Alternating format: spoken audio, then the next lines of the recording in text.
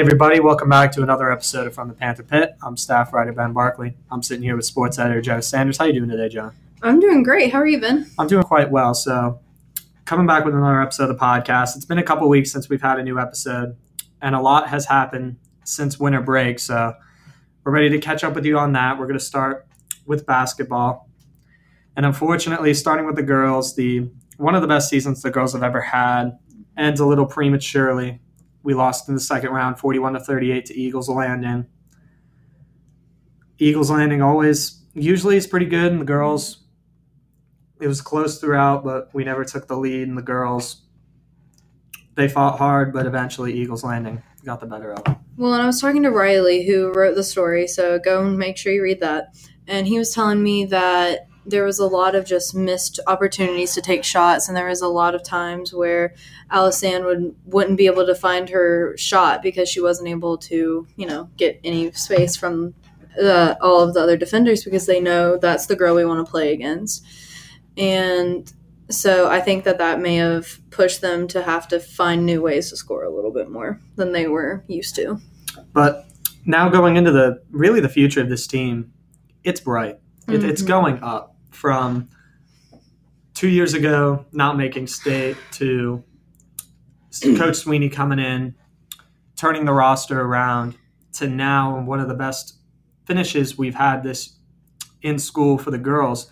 Alisane still has one more year. Jacqueline Hester was region freshman of the year. She's a double-double machine, and the future's definitely bright for this girls team. And the boys also had an unfortunate loss. However, it's to Warner Robins. It was 52-39. Warner Robins is one of those teams where they're always a really good match for us, and they always seem to battle real hard against us. And, of course, Warner Robins, like Jenna said, hard team. But then again, no one thought we would beat Statesboro, who, again, is up there with Warner Robins. And so Riley Stapleton, our editor-in-chief, caught up with junior basketball player Jermaine Mann, and here's what he had to say. All right, so despite this loss, you're not done here. You got one more year to come back. Can you talk about your mindset, following this loss going into your last season? Mindset, the way we work this off season, and how we work in practice. I gotta go 5 times harder, 10 times harder. A lot of seniors are leaving, so if we do get transfers or not, my mindset can't change. I gotta work 10 times harder. I gotta lead this team. It's a bad loss. It just doesn't feel good, but we're gonna take days off.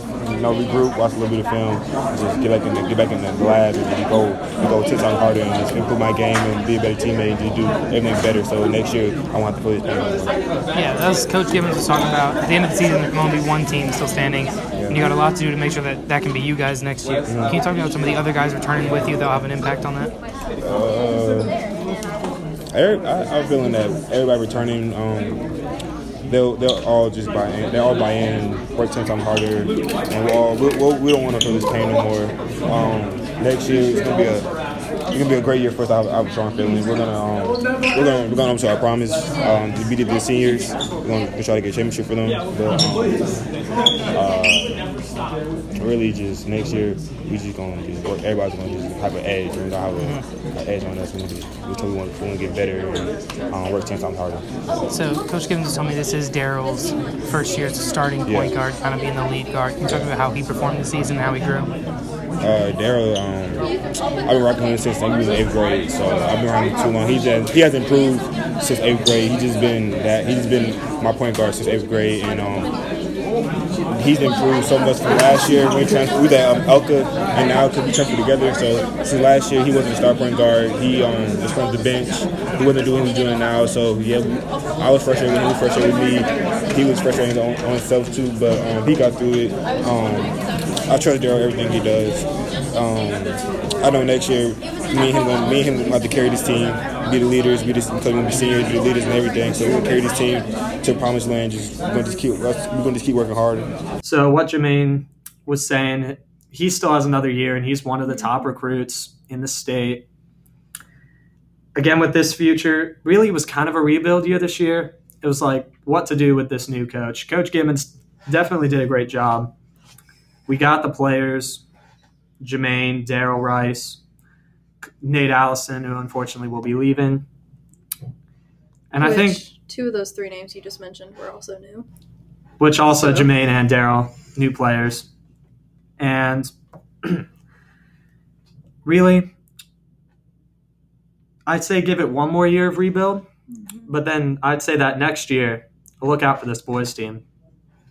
Look out for both basketball teams in these few upcoming years, just because I feel like everyone's going to be like, we could beat that. We could beat them. We could, like, it'll be very, like, going back in the past saying that, we could do better than that. Let's do that. Mm-hmm. And I have a feeling that's going to start happening, and it's going to spiral into hopefully a very, very, very long state run, hopefully a state championship.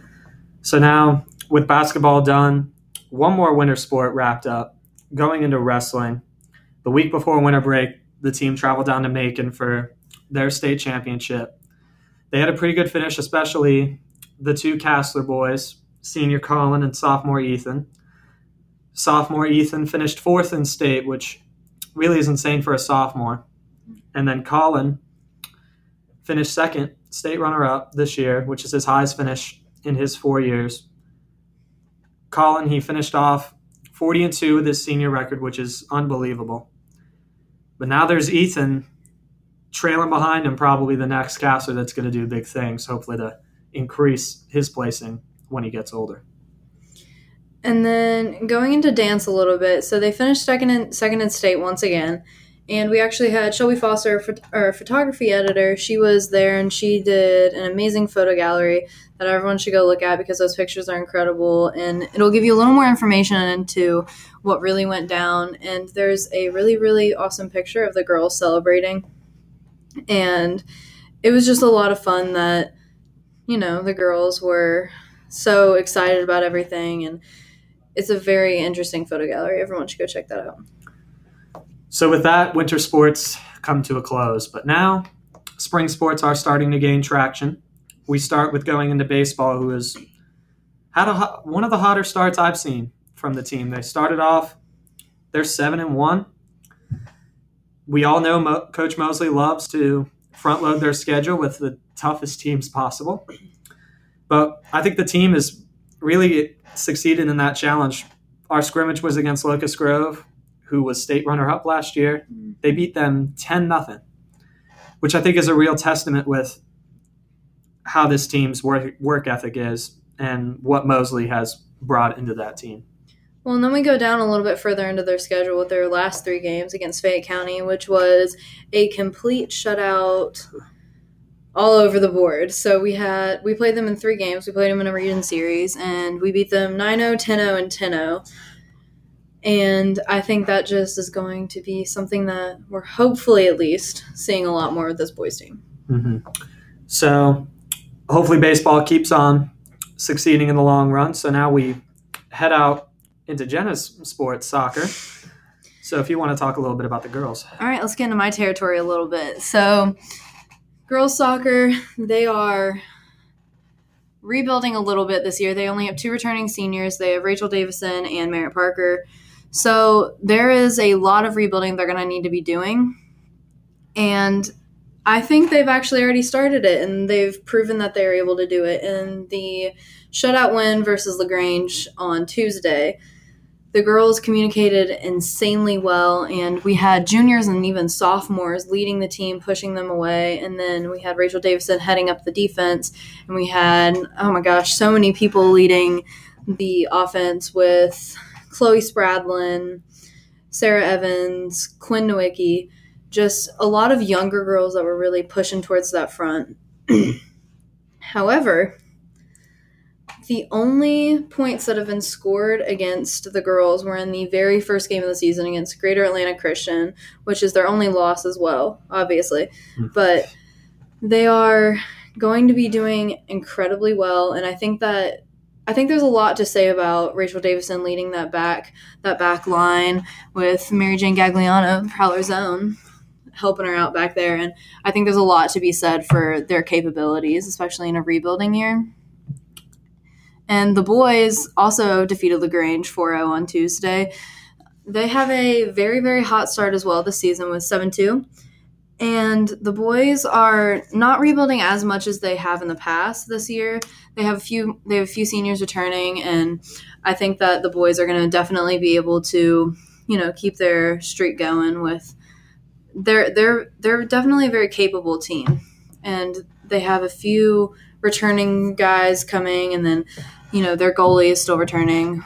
And, I think that the boys are definitely going to be some team to look out for as well. Mm-hmm. Both soccer teams, definitely watch out for them.